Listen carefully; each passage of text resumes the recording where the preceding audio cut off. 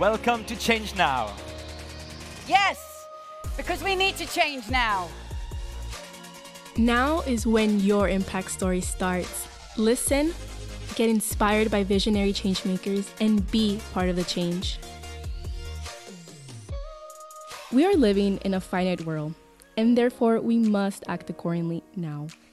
In this episode, explore the pathways for businesses to move away from CO2 emission-focused models towards a more holistic approach that encompasses all the planet's boundaries. With Kate Raworth, economist at the Doughnut Economics Action Lab and author of Doughnut Economics. Hello, Change Now. Are we going to change now? Yes, because we need to change now. I offer you a compass for the 21st century. The goal, leave no one in the hole.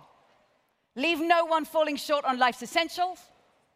But, and this is a big but, do not overshoot the life support systems of our planetary home. We must meet the needs of all people within the means of this delicately balanced, unique living planet. And if that's the goal, it's not endless growth. It's thriving in balance. If that's the goal, well, we are so far from that goal right now.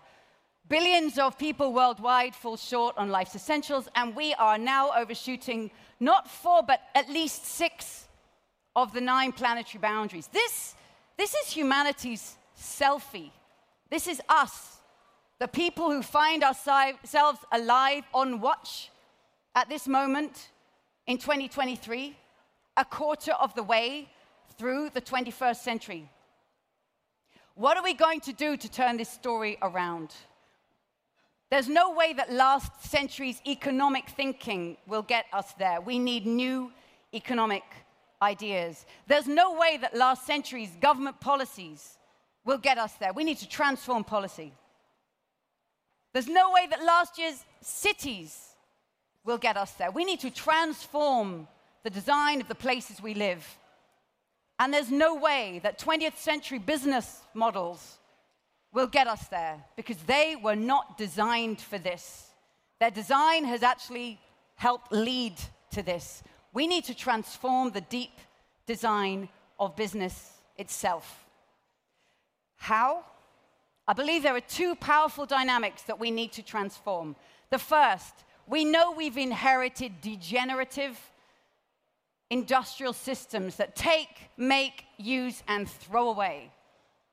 We need to create regenerative industries and lifestyles that reuse and refurbish and repair and restore the living world so that we work with and within the cycles of this planet. So from degenerative to regenerative. And there are companies that have begun their journey towards this. I'd say none of us, no one is there, but moving in this direction. Whether it's reconnecting the nitrogen cycle like Sanergy toilets in Kenya, or interface carpets aiming to make their factories as generous as the wildland next door.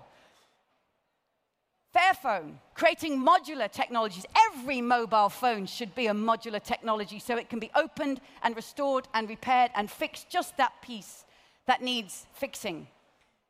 Houdini clothing that is separating organic from synthetic fibers so that you create a circularity and create an ecosystem.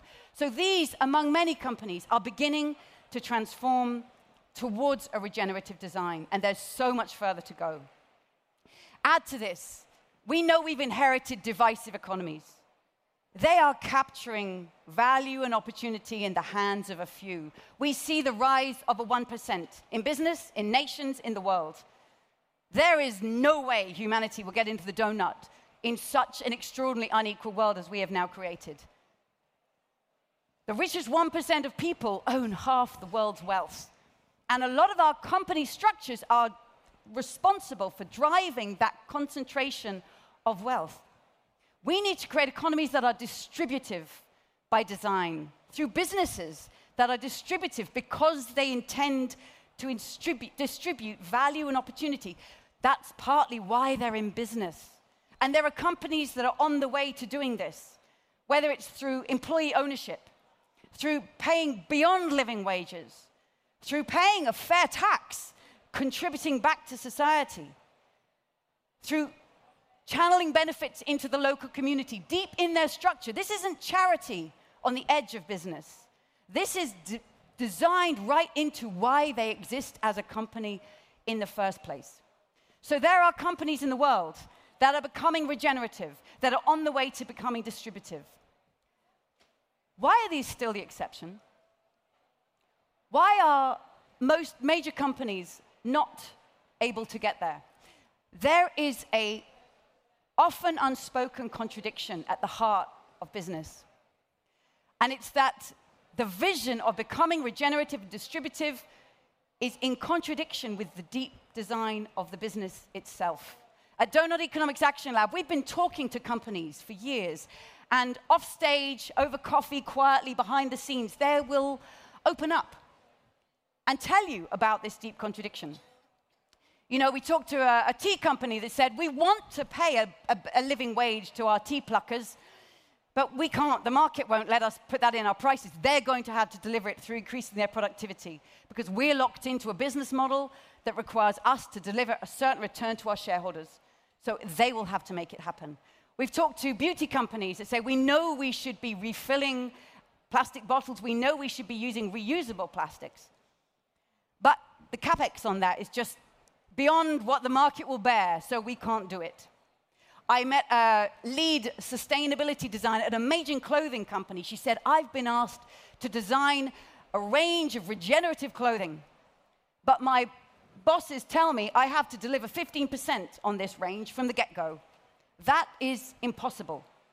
People who want to bring about regenerative and distributive design in the heart of major companies that should be leading this are trapped because the business model of those companies does not make space for it. It's not their priority. Let me put it another way. If we've got divisive and degenerative economies and businesses over here and regenerative ones over here, most businesses, I'm going to come and stand right back here, most businesses are designed to be trapped here. The only transformation that they can actually bring about that's regenerative and distributive, that little slither of yellow. There's no way that that is going to transform and bring about the change we need. We need companies that are designed to actually exist in this space. We are designed to be regenerative. We are designed to be distributive. We're going to change now so that we can do it. So how can we begin to get there? Why is it that so many companies still ask, how much value can we extract in the way we run this enterprise? It was underneath the 20th century business model, and it still sits behind so many decisions. While other companies are already saying, how many benefits can we generate in the way we design this? What else can we do for the world, for the community, for Earth, for our customers, for our suppliers? How else can this business be part of transformation? And what lies between the two? 5 deep design traits that I'm going to offer you now. And I invite everybody here to think of these 5 deep design traits of a company that you work for, maybe a company you love, or a company you hate, or one that is your client, that you're supporting, or in your networks. Think of a particular company and ask yourself, not about the design of its products, the design of that company. How is it designed, and can it be part of the transformation the world needs? So, its purpose. What is the purpose of this company? Why does it even exist? What is it in service of in the world? Is it actually in service of being the biggest player in Europe, in service of itself? Or is it in service of bringing about the transformation the world needs? Sequestering carbon, creating health, distributing value so that people have good livelihoods. Think about its networks. What are its relationships with its customers, its employees, its suppliers, its industry allies, or does it still call them all competitors? And how does it live out its values through those relationships? Showing up here at Change Now is about building new relationships, but which ones will you leave behind? Which alliances will you leave because they are pulling you back into the past and are not fit for the future we have to create? How is this company governed?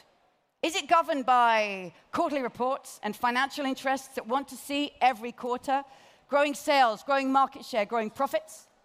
We know what that governance does.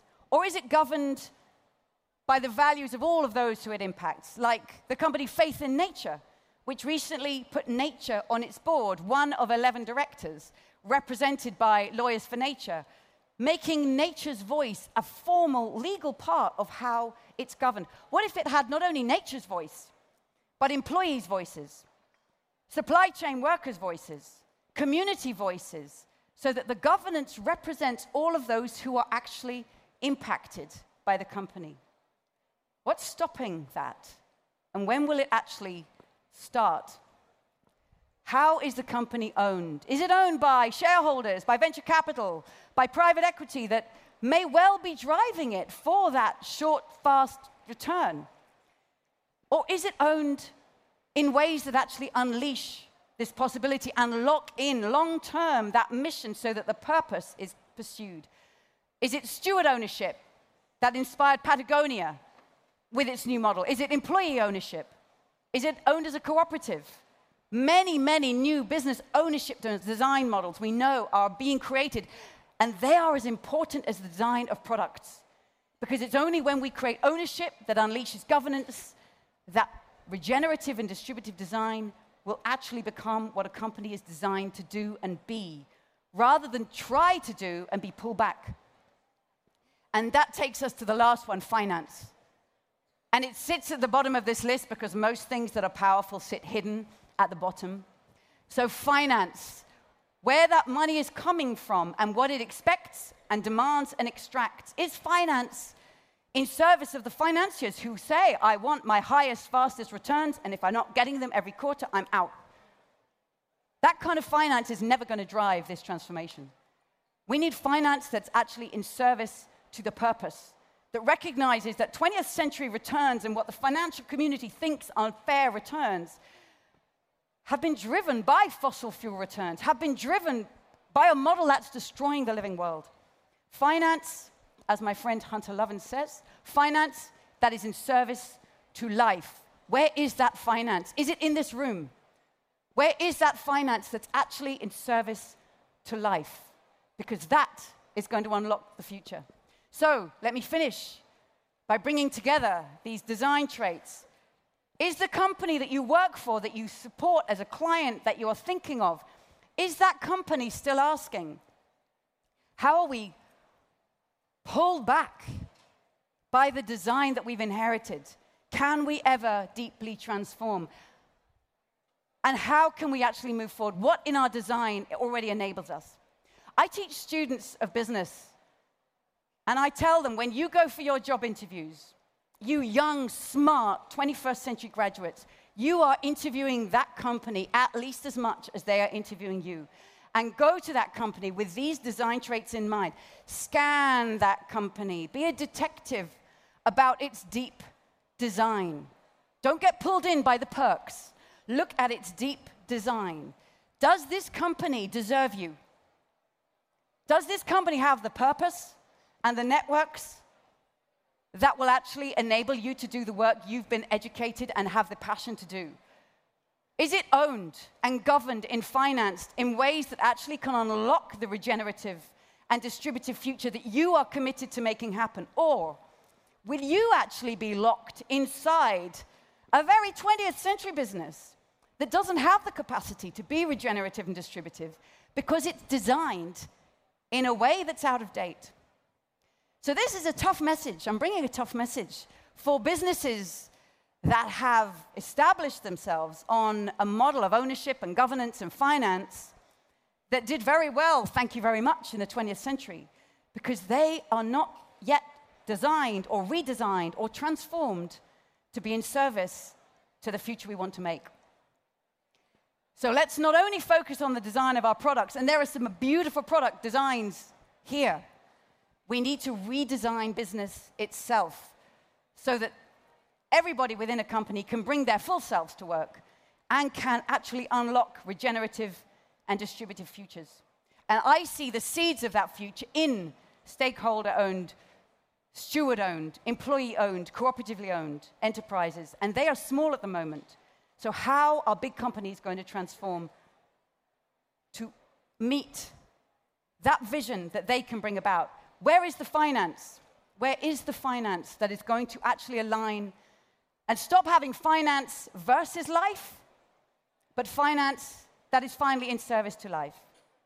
If these ideas inspire you, at Doughnut Economics Action Lab, this is the way we work with companies. This is the conversation we want to have with business. We want to go deep to the roots of transformation.